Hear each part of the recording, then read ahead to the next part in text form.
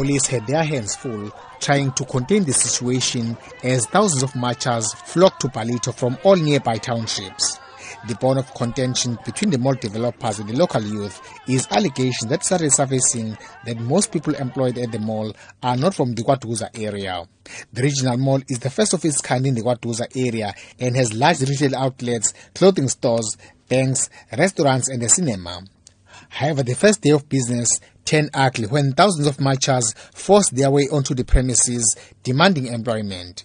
They accused the mall developers and the tenants of having failed to honor their commitment to employ local people. We want to know the people that are here, how did they get the jobs here, since we couldn't get the jobs and we are from KwaDuza wards. And we were told by our councillors that we will get the job only the KwaDuza wards only.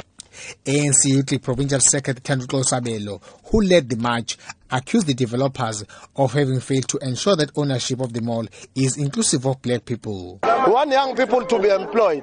We see developments happening left, right and center in our communities, where big malls are being erected, but it's not translating to economic opportunities for young people. It's not translating to jobs for young people.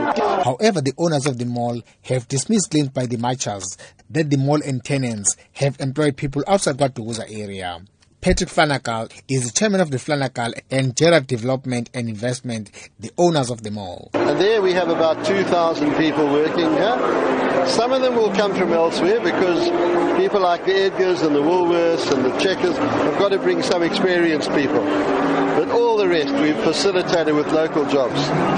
We've got artworks in the centre, all done by township artists. Because of the unemployment, there's an expectation that is raised for jobs. Mayor Ricardo Mthembu said the mall will bring much needed revenue in the form of rates while also creating jobs for thousands of local people. The marchers gave the developers 14 days to respond to their demands.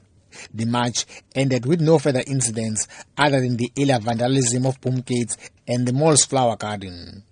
I'm Vusi Makosini in Ballito.